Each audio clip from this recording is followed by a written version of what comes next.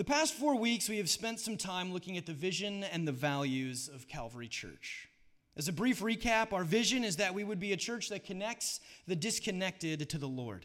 We know that God is the one who saves, but we also know that he uses us as his ambassadors of his love and the proclaimers of his message, and we want to do that well. We want to be good at it. It is our vision that God would use us to reconcile a broken world unto himself. The first value that we have is that we stand on the stone. We value the fundamentals of the faith, that Jesus Christ is who he says he is, and that he did what he said he did, and that we can trust and rest on him.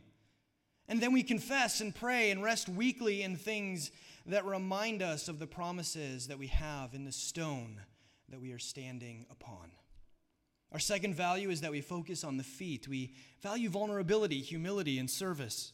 In the Bible, we see the feet as being a dirty part of the body, a part that needs to be cleaned regularly. And to let someone into those dirty areas of life demands a certain level of vulnerability. We know that God is ultimately the one who forgives, but we know that he uses his people to remind us of the forgiveness that has been poured out over us. And so it is important to us that we focus on the feet, allowing our own feet to be washed and being willing to wash the feet of others. Our third value is that we have a commitment to community. In Acts chapter 2, we saw a church that loved each other so well that those outside the church had a high opinion of them and wanted to join them. At Calvary, we know that though the service is on Sundays, church also happens during the week. You're right, it's kids' church, and I totally blotched that one. Well done. Kids' church is started like 5 minutes ago, except for it didn't. I'll just cut this out of the... My bad. Sorry. I need like a big sign in the back. Matt's up here. He's got me. Dude, kids' church. I need like a... Dude, you missed something. Here's the sign. Like, what is it? Isn't that like comedian? Here's your sign. Like, isn't that a thing that like Foxworthy or something like that does? I just need a big flashing light because I get going and everyone's like, bro, what are you doing? The kids are still here. That's on me. I'm sorry. Now is the AC on? I need the AC. It's a little hot. Getting a little hot. This is a little, whoa, okay. Take 2. I'm not going to start from the beginning, though. I'm just going to start from where I was. My bad. That's my bad. Thanks. Yeah, thanks for that. Sign. Need a sign in the back. And then, yeah. Maybe I should just write it in here. A little bold. I'll bold it on my script next time. Okay. Values. We value humility. Yeah, I'm good at messing up. So welcome to Calvary, guys. This is a place where this happens sometimes, but that's okay. That's okay. We focus on the feet here. All right. So yeah, our third value is a commitment to community. Right? We know that church happens not just at the church on Sunday mornings, but it also happens during the week. We want to meet together during the week. We want to spend that time together, right? We get together and we visit as friends and families. We value investing in each other, eating together, praying for each other, and loving each other well. And we want that love to overflow from our church community into the community outside of our doors. That is a brief summary and then intermission of the vision and values that we have covered over the past month. And as we close this series, it's hard not to ask the question, what now? We talked about the vision, we talked about the values. What now? Where do we go from here? We're going to look to sit in that question by spending some time in Romans chapter 10, verses 9 to 15. To get the context of the passage that we are about to read, we need to know what Paul is talking about right before it. At the end of Romans 9, Paul is writing about how sad he is that the Jews, are missing the good news of Jesus. The Gentiles are accepting the message, but so many of the children of Israel are not, and this distresses him. And then in the beginning of chapter 10, we read that it is the desire of Paul's heart and his prayer to God that the Israelites would be saved. So that is the context of the verses that we are going to focus on this morning. Paul wants people who do not know the Lord to know the Lord. That's the basis of it. That's the foundation here. He wants to connect the disconnected to the Father. But before he gets to the connecting part, he spends some time encouraging those who already believe. and who will be used to do the connecting. He does this by reminding them of the promises they have in the stone that they stand on, the hope that our faith is built upon. So let's read together this morning. We'll be reading Romans chapter 10, verses 9 to 15. If you have your Bibles with you, feel free to follow along. If not, the words will be on the screen behind me. We read the word of the Lord. If you declare with your mouth Jesus is Lord and believe in your heart that God raised him from the dead, you will be saved. For it is with your heart that you believe and are justified, and it is with your mouth that you profess your faith and are saved. As Scripture says, anyone who believes in him will never be put to shame, for there is no difference between Jews and Gentiles. The same Lord is Lord of all, and richly blesses all who call on him. For everyone who calls on the name of the Lord will be saved. How then can they call on the one they have not believed in? And how can they believe in the one whom they have not heard? And how can they hear without someone preaching to them? And how can anyone preach unless they are sent? As it is written, how beautiful are the feet of those who bring good news. Thus ends the reading. Let's pray. God, we thank you for your word is truth. God, I pray that you would speak through your word this morning, that you would perform the miracle that feeds our souls. We pray this in your name. Amen. So a slogan is a short and striking or memorable phrase used in advertising. It's a few words thrown together that builds association with a product. Sometimes it tells us about the product, and sometimes it tells us about the company. If I say the words, just do it, we all know that I'm referencing Nike. If I say that my family is taking a vacation to the happiest place on earth, where are we going? Disney, right? Yeah. There are some things that money can't buy. For everything else, there's MasterCard. What's in your wallet is the popular slogan for Capital One. And if an attractive black man tells you that you're in good hands, that dude's got a voice, man. Like, that dude needs to narrate stuff. You're in good hands. You probably have Allstate for your insurance. I could spend the rest of the time together this morning laying out different slogans, but I'd rather ask you a question. What would be the slogan for the gospel? There's some classics like Jesus loves you, and that one comes to mind immediately, and it even has a song that goes with it. But I would argue that a slogan needs to go a bit deeper than that. The slogan assumes that people have a problem and that their product can fix it. You're sad? Better go to the happiest place on earth and get that problem sorted out. You're hungry for some tasty food? Better hit up KFC because I hear their chicken is finger-licking good. You worried about if something in life goes wrong and you won't be able to deal with it? Well, with Allstate, you'll be in good hands. You more worried about the cost of that insurance? Well, one 15-minute call could save you 15% or more on car insurance. A good slogan lets a person know how their product is going to resolve a problem. And so while there's nothing wrong with Jesus loves you, and those three words state a comforting fact, I think there's a bigger, deeper question in most of our minds than if God loves us. I think that question is related, but I think the bigger question is, am I safe? Does God love me enough to save me? How many times do we see Jesus questioned in the Bible by people wondering how they can be saved? And that question hasn't gone anywhere. People are still looking around, searching for how they can be saved, longing for an assurance of safety. We start with little things like, how can we be safe from tragedy? How can we avoid feeling pain and experiencing suffering?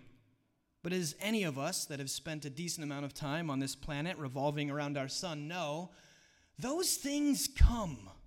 We can't escape pain and suffering in life. It's not fun, it's not pleasant, it's not what we want, but it's life. And so the bigger question becomes, not if we will be safe in this life, but will we be safe in the next? Where will we spend eternity? When will the suffering end? Where will we spend forever? And so as we ponder that question, I submit to you this morning my vote for the slogan of the gospel. Everyone who calls on the name of the Lord will be saved. What a promise. What a proclamation. How many of us struggle during the week to be good? We know that we're supposed to do the right thing, the moral thing, the thing that God wants us to do, but we struggle in doing it perfectly. We share that juicy bit of gossip that we weren't supposed to know in the first place. Maybe we disrespected our spouse. We lost our temper with our children. We looked at the lives of our friends with envy. We needed to clear our browsing history. We fell for that temptation that we knew we were supposed to resist, but it just got the best of us again. And we feel miserable. How could God still look on me with love? When will he run out of patience? How many chances do I get before I run out of rope? Have I gone too far? Have I done enough? Have I done too much? How could God still love me?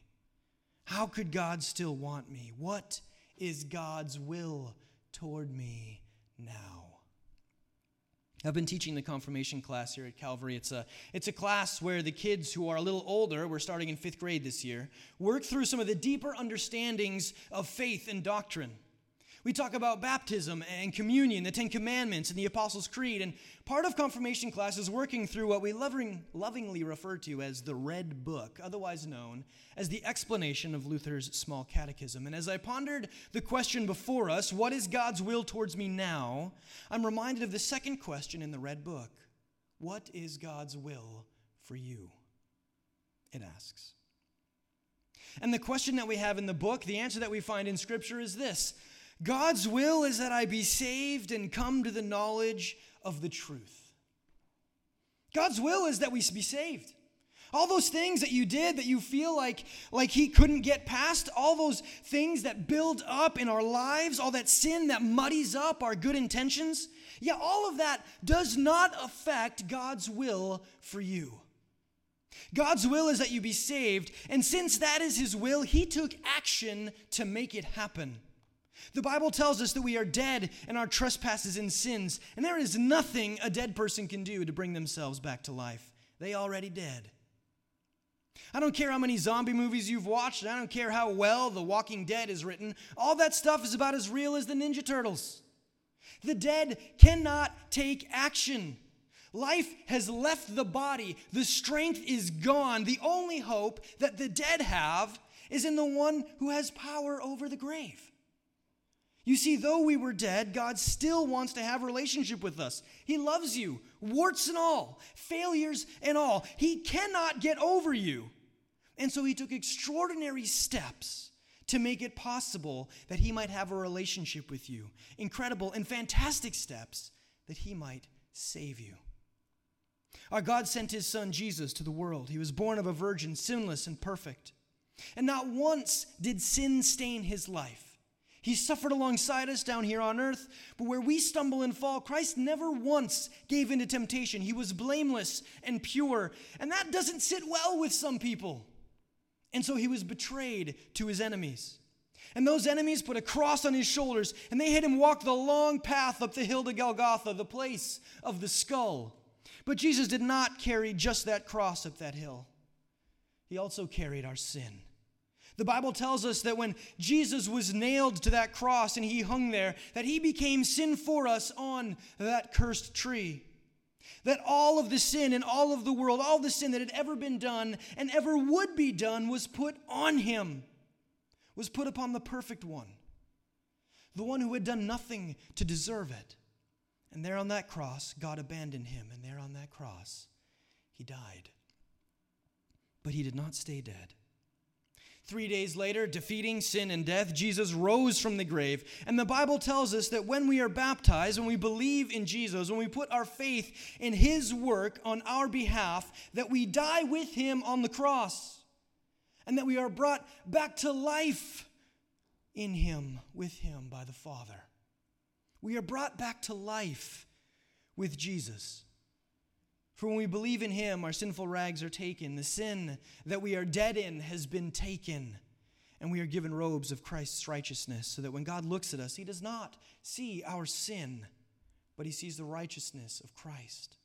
And so through faith, we are reconciled to God. Through faith, we are saved. This is the extent of God's love for us. This is how far he went.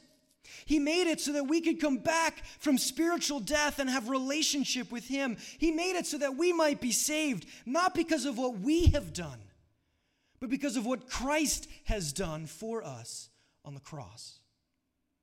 And so I believe that the slogan of the gospel, the good news for everyone everywhere, is that everyone who calls on the name of the Lord will be saved. It doesn't matter what you have done. At the cross, there is forgiveness. It doesn't matter where you have been or what you have seen or what you have said or however you have failed to be perfect. In the myriad of ways that we all fail, there is nothing in this promise that relies on our works. The hope of this promise is built on the name of the Lord, and there is nothing that we can do to cheapen that. I don't know where you are in your walk with the Lord. I don't know if you've walked with him for as long as you can remember. I don't know if you've walked with him, or I don't know if you're still trying to figure out if you agree with anything that I'm saying. I don't know where you are, but what I do know is that this promise is just as much for you as it is for me. This is what we can rely on. This is how we can know that we will be saved if we call on the name of the Lord. And I just love how that's the mission call that Paul gives to his church. He says, here's the stone you can stand on. It's the name of Jesus. It doesn't matter your background. It doesn't matter your ethnicity. It doesn't matter what your socioeconomic status is. None of that matters when it comes to salvation, because this is the one thing that brings us all together. God loves you, and through faith in his name, you are saved. This is the message that Paul wants the Jews to hear. Remember, he's sad and troubled that so few of the Israelites are coming to faith in Christ, and so he emphasizes this message that it is through faith, not works, that a person is saved. And then after this slogan is proclaimed, after this truth is unveiled, what does he do? He sends the church out to do works. Not that they would be saved, but so that their neighbor might be. We pick up with our text this morning in verse 14. How then can they call on the one they have not believed in? And how can they believe in the one whom they have not heard? And how can they hear without someone preaching to them? And how can anyone preach unless they are sent? As it is written, how beautiful are the feet of those who bring good news. Paul lays out a logical mission for the church to the lost. Bring the good news. Tell your neighbor about God's love for them. Here we see that people call on the Lord, trust in the Lord, are saved when they hear the word proclaimed to them and believe it. And so, church, this is how we answer the what now of our mission. What do we do now that we have this nifty vision and value statements? We proclaim the truth to our neighbors. We stand on the stone, focusing on the reality of the slogan of the gospel. Everyone who calls on the name of the Lord will be saved. Jesus is our rock. He is the stone upon which we stand. So just as Paul sets that out as the basis of the mission he is sending the church in Rome on, let that be the basis of our mission as well. God wants us all to be saved, and he is the only one who can do it. But he uses us to bring that message of hope. How beautiful are the feet of those who bring good news, we read in our text this morning. So Calvary, let's focus on the feet. Let's not be distant and aloof, afraid to interact and engage with our neighbor or our friend. Let us be vulnerable, recognizing that there isn't a perfect person on this planet, and we all need the forgiveness that God has given us. Let us generously dole that forgiveness out. Let us recognize that to be forgiven, there's an element of confession, and confession makes us vulnerable. Let us celebrate repentance as we embrace the vulnerable. Let us get involved with our communities. Let us love our neighbor well. Let us be involved here and with our brothers and sisters at church, that we might build a community whose love for each other spills out through the church doors and into the community around us. Let us get involved in the lives of our neighbors. Let's go to the Little League games. Let's have conversations in coffee shops and around kitchen tables that don't belong to us.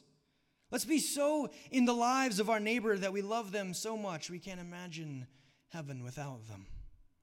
And let us proclaim to them that the love that God has for them, the slogan of the gospel.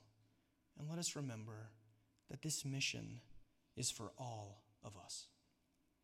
The Virginia Mason Athletic Center sits on the shores of Lake Washington in Renton, Washington.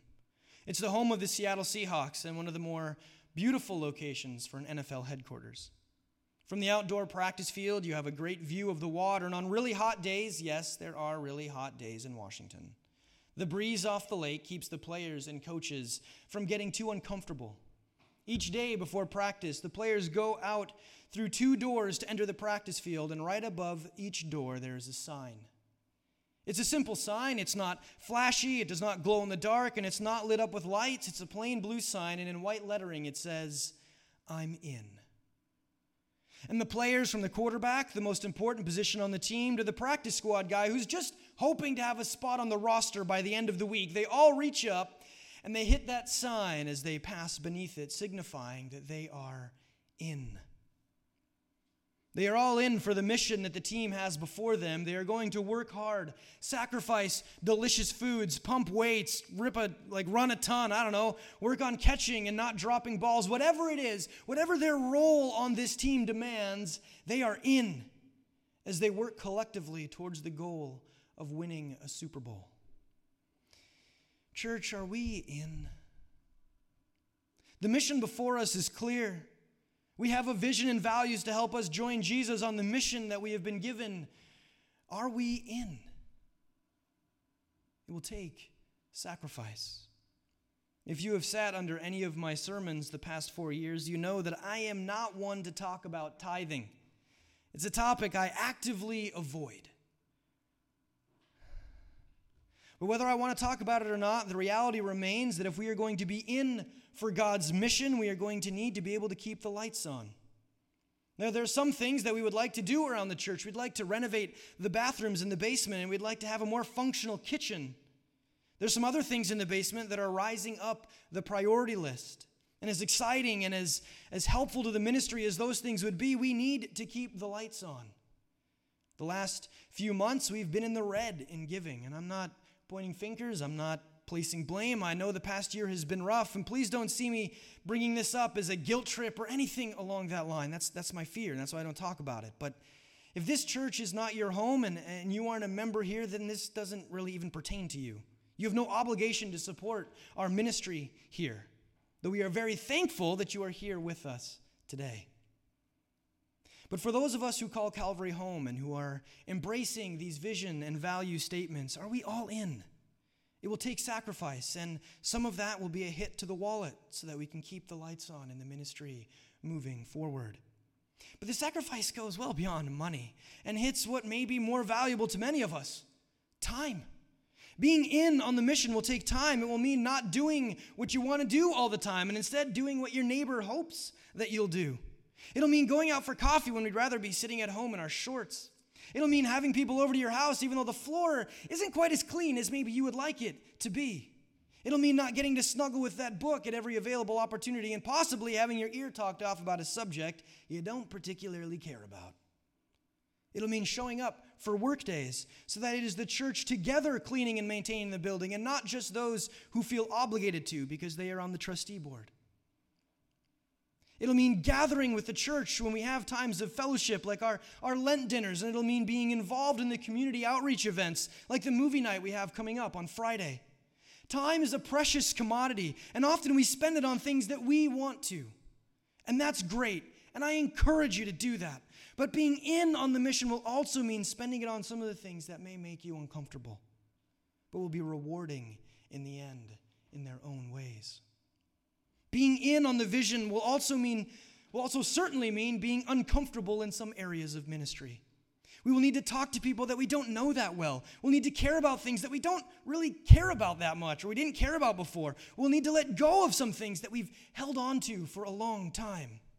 I'm not saying that it's all going to be easy or fun, but I am saying that it is what God has called us to, and He's got a plan, and I, for one, am super excited to see how that plan is going to unfold. I don't know how God is going to use you, but what I do know is that God has a plan for how to do just that. God wants each and every one of us to be saved, to trust in the name of Jesus. And he has a plan on how he will use each and every one of us in his mission to save this world. I can't wait to see how God is going to use this church.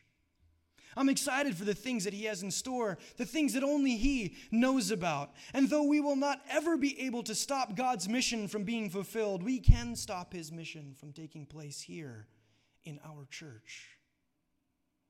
As Martin Luther once said, the Lord doesn't need our good works, but our neighbor does. And the reality is that we don't and won't maximize every opportunity. We are sinful people. We won't join Jesus on his mission perfectly. There will be times when we will fail. There will be times when we'll miss the mark. There will be times when we try to encourage someone and end up insulting them. There will be times when we have the best of intentions and everything just blows up in our face. There will be times when we just don't want to do it. And that will leave us feeling guilty and frustrated that we were even asked to do it in the first place. During those times, let us remember the slogan of the gospel. Everyone who calls upon the name of the Lord will be saved. Your failures will not disqualify you. Jesus died for those sins just as he died for the sins we don't want anyone knowing about. Remember, God is the one who builds the church. And he knows that he's using faulty tools to do it. Let us rest in the truth that his perfect craftsmanship will overcome our poor works. Church, let us join Jesus on his mission. Let us rest in his power when things are going great, and let us rest in his power when things are going horribly wrong. Our God calls us to be all in on the mission that he is doing. When we fall short of that mark, let us rest in his forgiveness. But let us strive to not fall short of that mark. The mission is too important. Our neighbor is too important. One of the things that I love about Vision and Values is that they are a unifying force. It doesn't matter if you are a member here or a visitor or a regular attender. Each and every one of us can have ownership of Vision and Values. For God calls all of us. And so this is a call for all of us to be involved, to be part of the mission work that God is doing in and through this little church in Bergenfield, New Jersey. I'm excited to be on this mission with you, Calvary. And I can't wait to see what God is going to do through each and every one of you as we seek to be used by God in connecting the disconnected to him. What a fantastic, loving, and amazing God we serve. Amen.